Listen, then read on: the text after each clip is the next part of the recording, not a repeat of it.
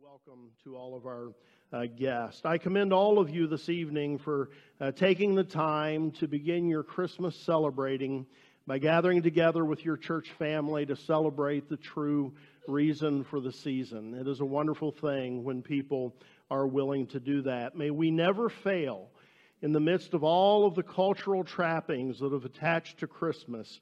May we never fail to always remember what it is really all about, the coming of our Savior and Lord Jesus Christ. Isn't it a wonderful thing to know what Christmas really means? Let's begin this evening by looking at the Scriptures together. We're going to look first at Luke chapter 2, verses 1 through 20. And then in a few minutes, we'll pick back up in Luke chapter 2, verses 36 through 38. So I'm going to read verses 1 through 20. I believe they'll be on the screen behind me. You can follow along as I read. Here's what we find. In those days, Caesar Augustus issued a decree that a census should be taken of the entire Roman world. This was the first census that took place while Quirinius was governor of Syria. And everyone went to his own town to register. So Joseph also went up from the town of Nazareth in Galilee to Judea, to Bethlehem, the town of David, because he belonged to the house and line of David. He went there to register with Mary, who was pledged to be married to him and was expecting a child.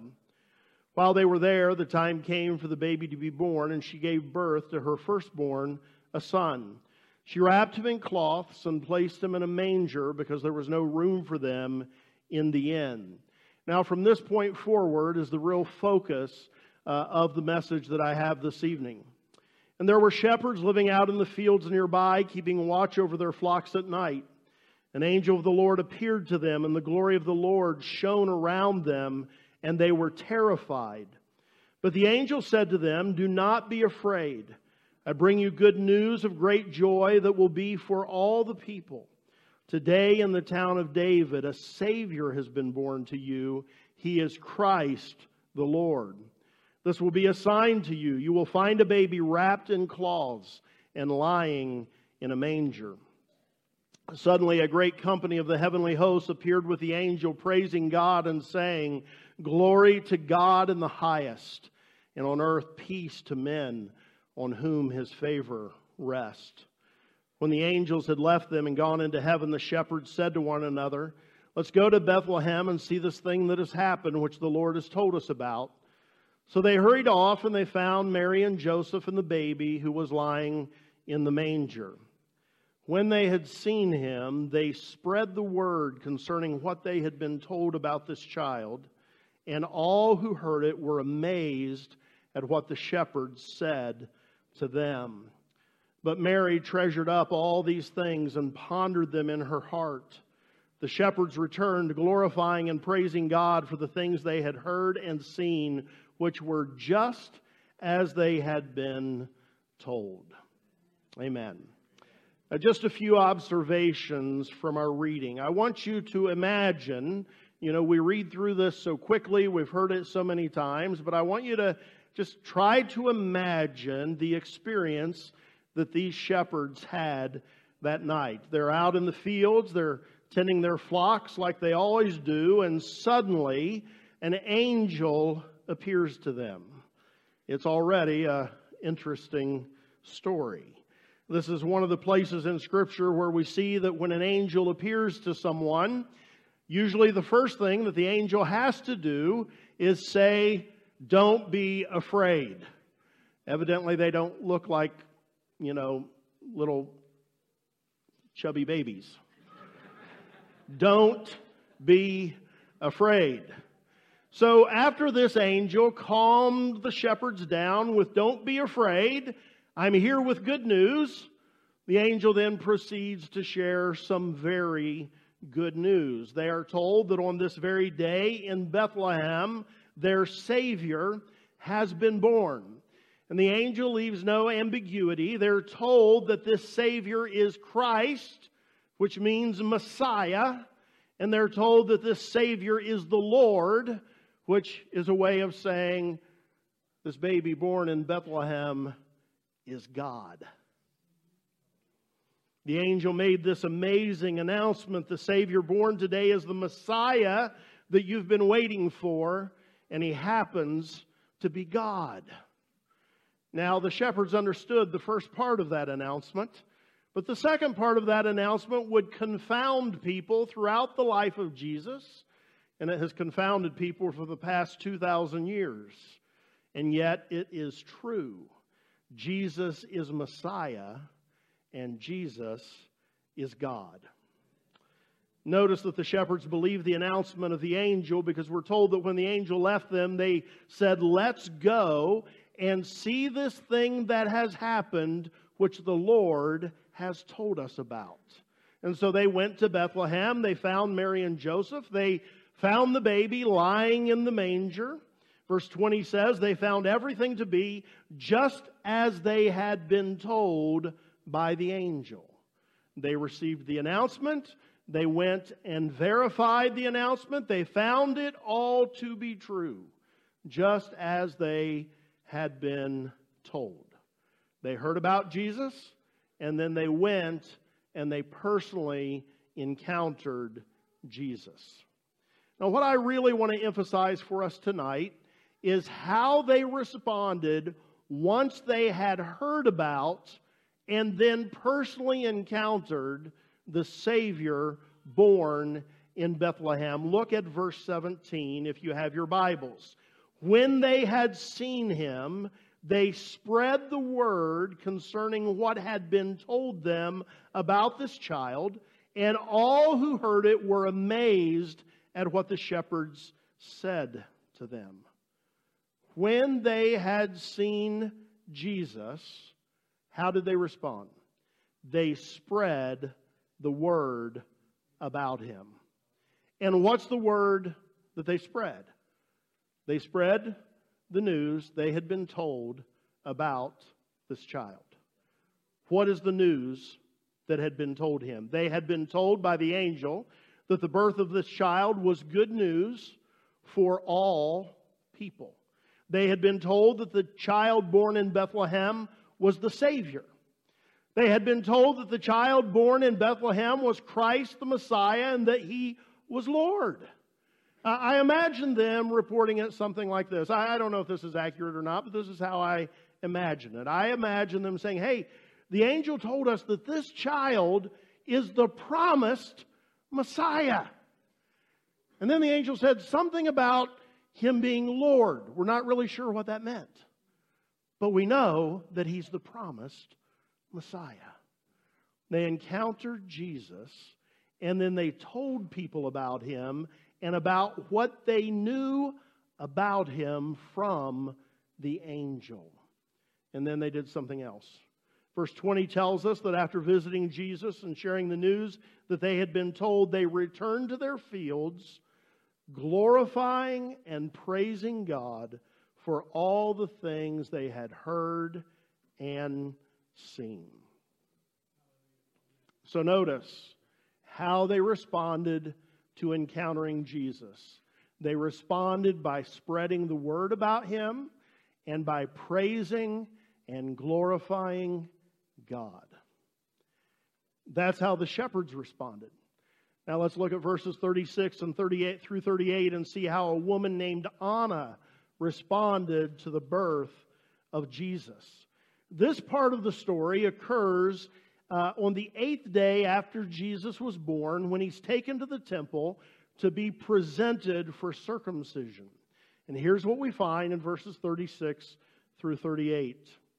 There was also a prophetess, Anna, the daughter of Phanuel of the tribe of Asher. She was very old. She had lived with her husband 7 years after her marriage, and then was a widow until she was 84. She never left the temple, but worshiped night and day, fasting and praying. Coming up to them at that moment, she's coming up to Mary and Joseph and Jesus. Coming up to them at that moment, she gave thanks to God, and she spoke about the child to all who were looking forward to the redemption of Jerusalem. Notice what happens with Anna. It's just what happened with the shepherds. She personally encounters Jesus in the temple, and notice how she responds. Verse 38, coming up to them, she gave thanks to God. She encounters Jesus, and immediately she gives thanks to God for Him. Why? Because she's been waiting her entire life for the Messiah. She's been waiting for the redemption of Jerusalem. And now the Savior, the Redeemer, is right in front of her.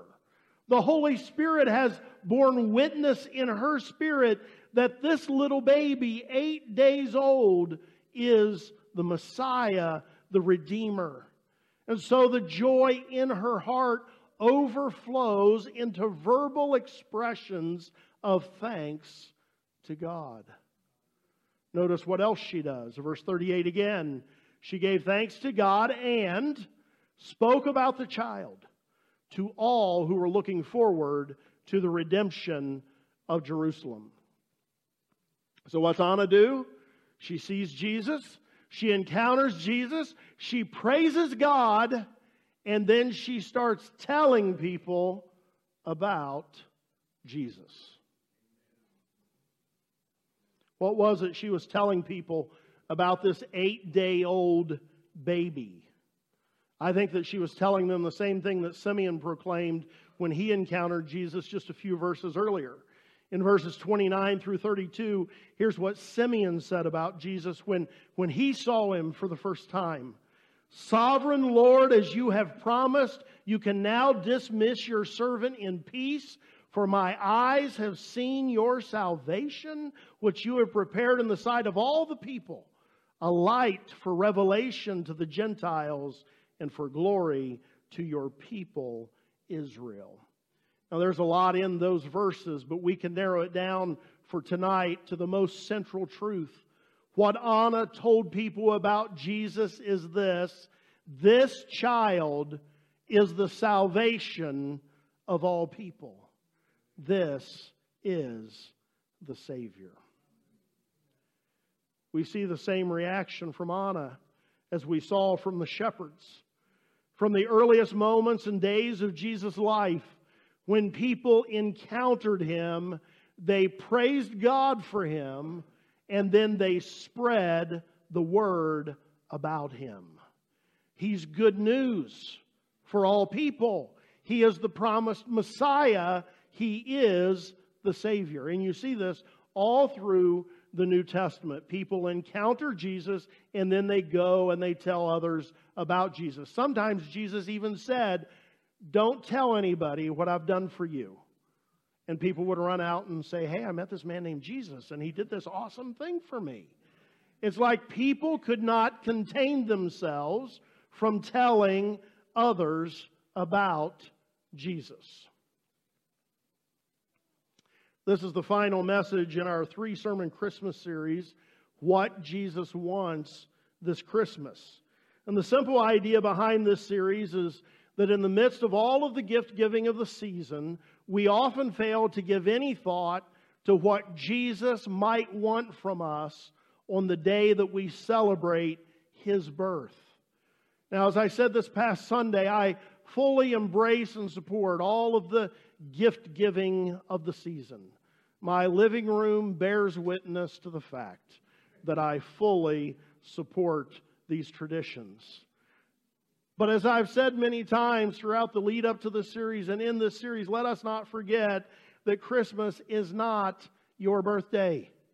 Christmas is not my birthday. It's the day that we remember and celebrate the incarnation, the coming of the Son of God into the world to live among us. He came to experience all that we experience from our perspective. He lived life like we live life, but He did it better than us because He lived in sinless obedience to God.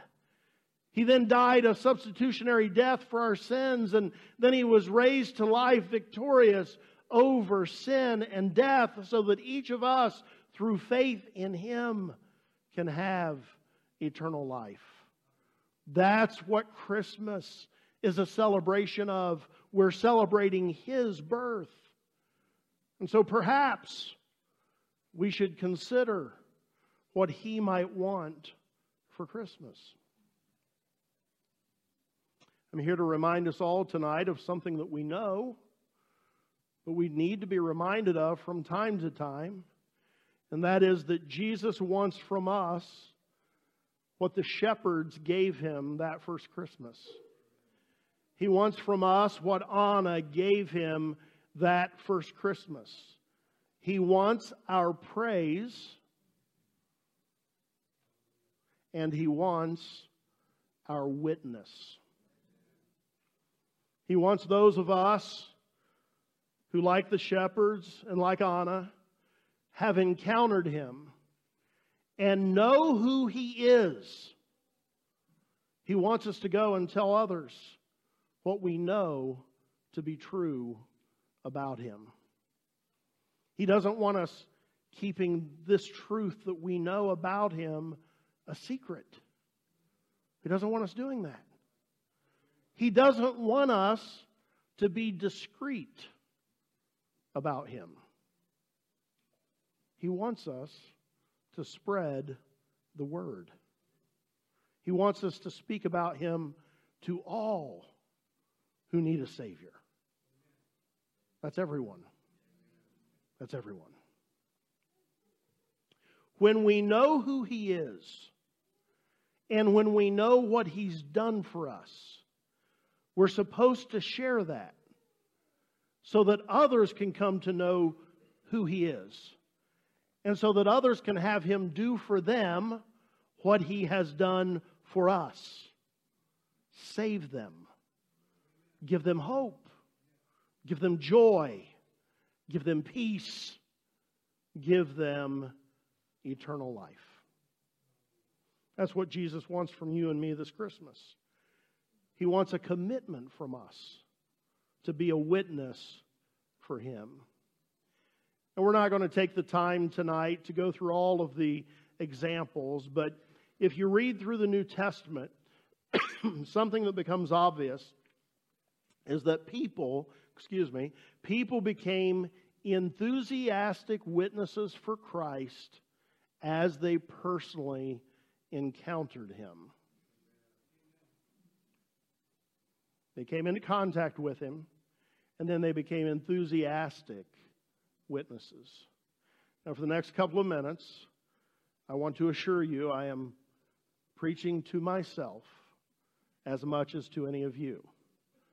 But I am nevertheless preaching to you as well, not just myself. I think for too many believers, we encountered Jesus at some point in the past. We got connected to Him, and because we were connected to Him, we got connected to His church. But somewhere along the line, we have stopped actively encountering Him. And so our enthusiasm has cooled. We're not as directly experiencing the risen Savior as we did in the early days of our faith.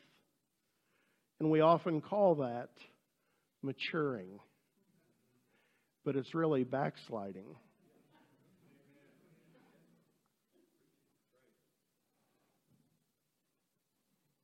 Our initial excitement has waned. We're in the place now where we would never say this, but we take Jesus for granted.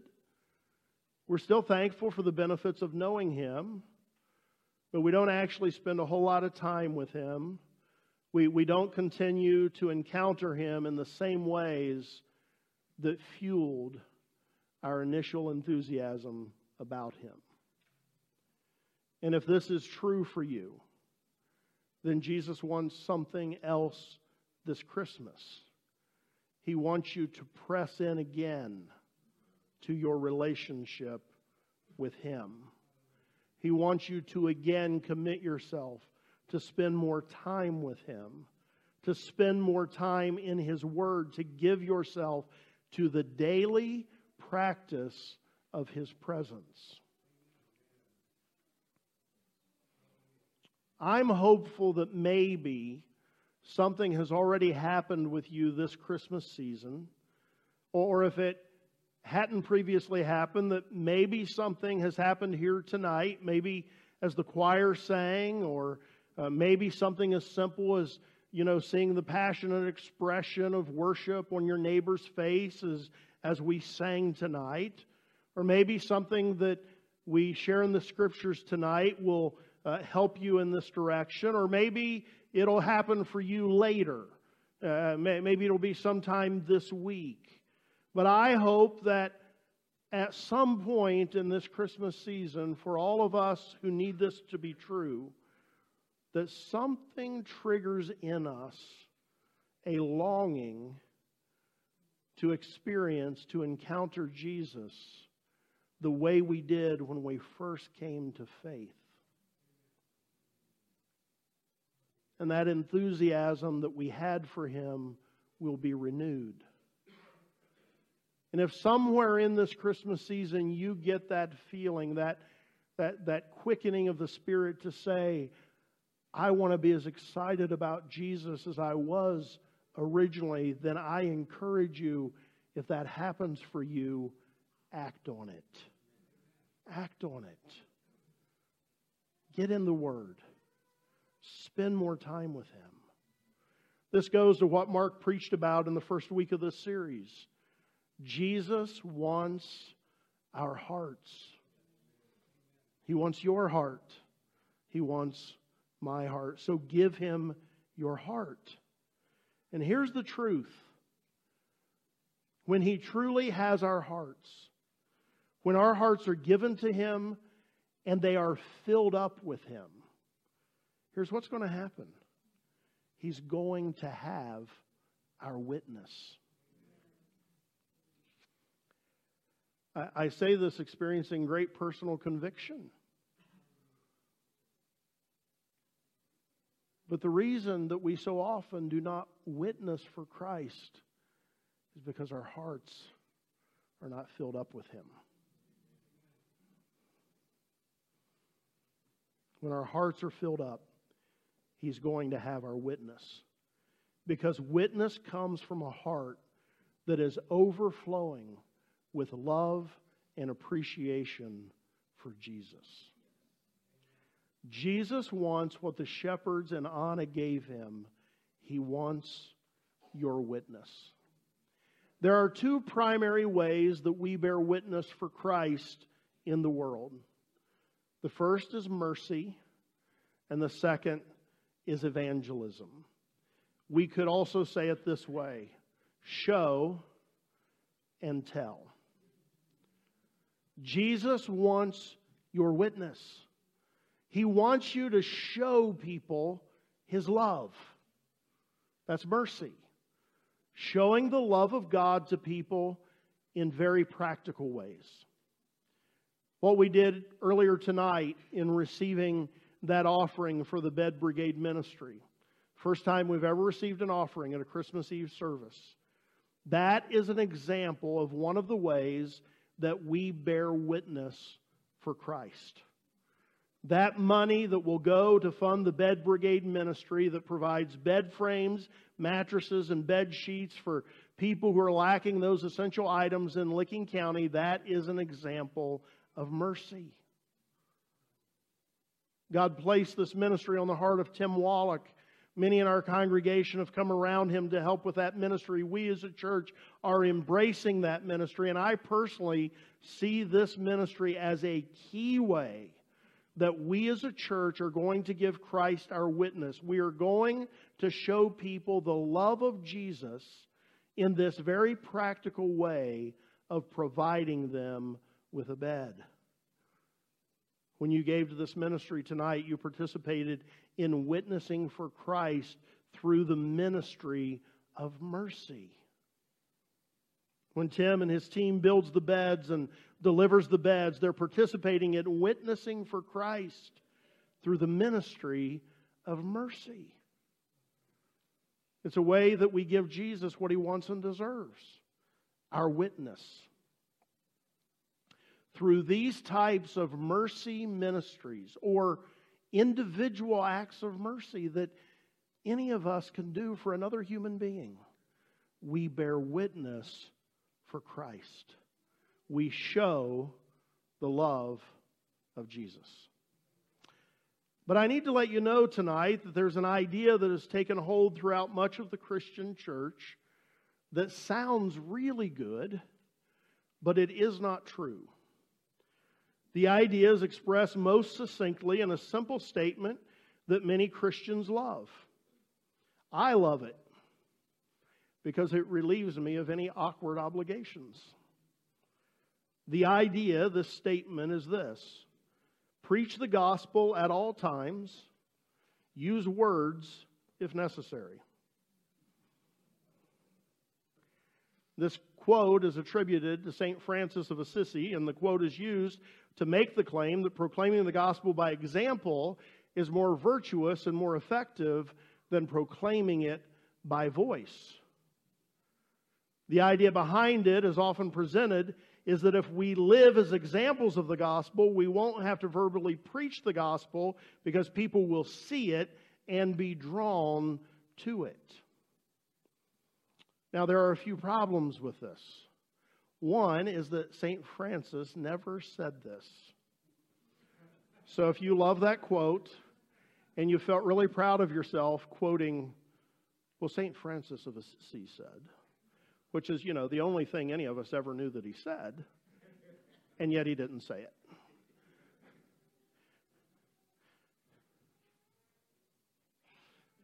He never said it.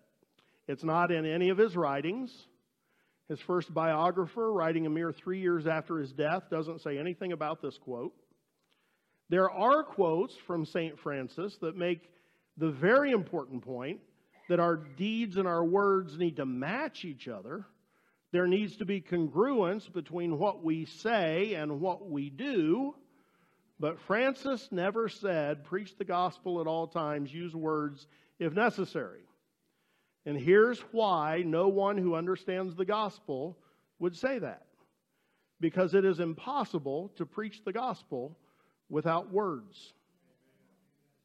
The gospel is inherently verbal, and the preaching of the gospel is an inherently verbal behavior. And if you don't believe me, then take the word of Scripture. Romans 10:14 says, how then will they call on whom they have not believed? How then will they call on him in whom they have not believed? How will they believe in him whom they have not heard? And how will they hear without a preacher? By the way, in that context, you should not think of preaching as what I'm doing here tonight behind a pulpit in a church. You should think of it as any verbal sharing of the gospel with another person. It is absolutely true that we bear witness to Christ by showing His love to people in practical ways through ministries of mercy. That is true. But at some point, if someone is going to receive the truth about Christ and come to saving faith in Jesus, they have to be told about Him. They have to hear the gospel. You realize that Christians aren't the only people who love folks in practical ways, right? A lot of folks do that. We're not the only people who try to meet the practical needs of those who are disadvantaged. And so we show the love of Christ through ministries of mercy. But if someone is going to come to faith in Jesus, they need to hear the truth about Jesus. And so He wants us to bear witness to Him by showing His love. But He also wants us to bear witness for Him by telling people about Him. We must both show and tell. And what is it that we're supposed to tell others about Jesus? It's the same thing that the shepherds told about Jesus. It's the same thing that Anna told others about Jesus. He's good news for all people. He is the Messiah, the Savior, the hope of mankind. He is the salvation of God, and He is God. When we know and believe this, it should produce praise in us, and it should result in our becoming witnesses for Christ. On this wonderful holiday, when we celebrate the birth of our Savior, I encourage all of us today to give Him what He wants this Christmas. Let's give Him our hearts, as Mark encouraged us to do. If you have not done that before, if you've never given Jesus Christ your heart, tonight is a great time to do it. All you have to do is come to the place where you recognize that Jesus is who the Bible says He is. He is who your friends that have been telling you about Him say that He is. All you have to do is come to that realization and simply invite Him to become your Savior and Lord. You just say, Jesus, what I have heard is true about You, and what I now believe is true about You, I ask that You apply all of that to my life. Be my Savior and be my Lord. That's all you have to do. If you just do that from a sincere heart, you can walk out of this place tonight saved. Having passed from life or from death to life, you can be assured of eternal life with Jesus. So let's give Him our hearts. This Christmas, let's also give Him our obedience. John 14:21, Jesus said something very sobering.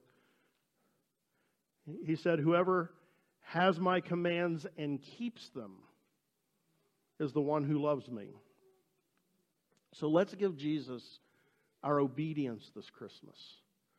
Obedience to His written word, and obedience to His daily guidance and direction for our lives. And then finally, let's give Him our witness.